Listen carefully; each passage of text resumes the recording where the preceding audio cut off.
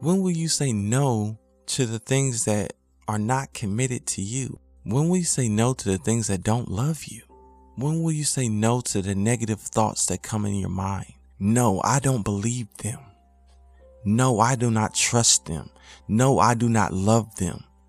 No, I will not be distracted by the things that come my way.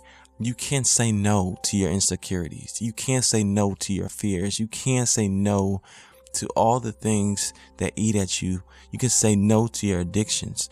Your addictions don't rule you. Your indecision is what's been ruling you. You can decide today.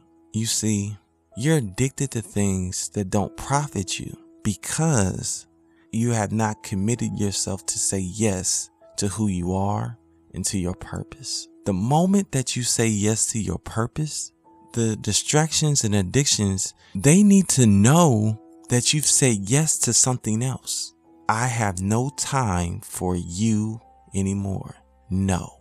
When you say no, you empower your actions accordingly. Today, whatever you've been struggling with, reset your life now and know you can say yes to your dreams and you can say no to idleness. You can say no to your fears and say yes to your purpose.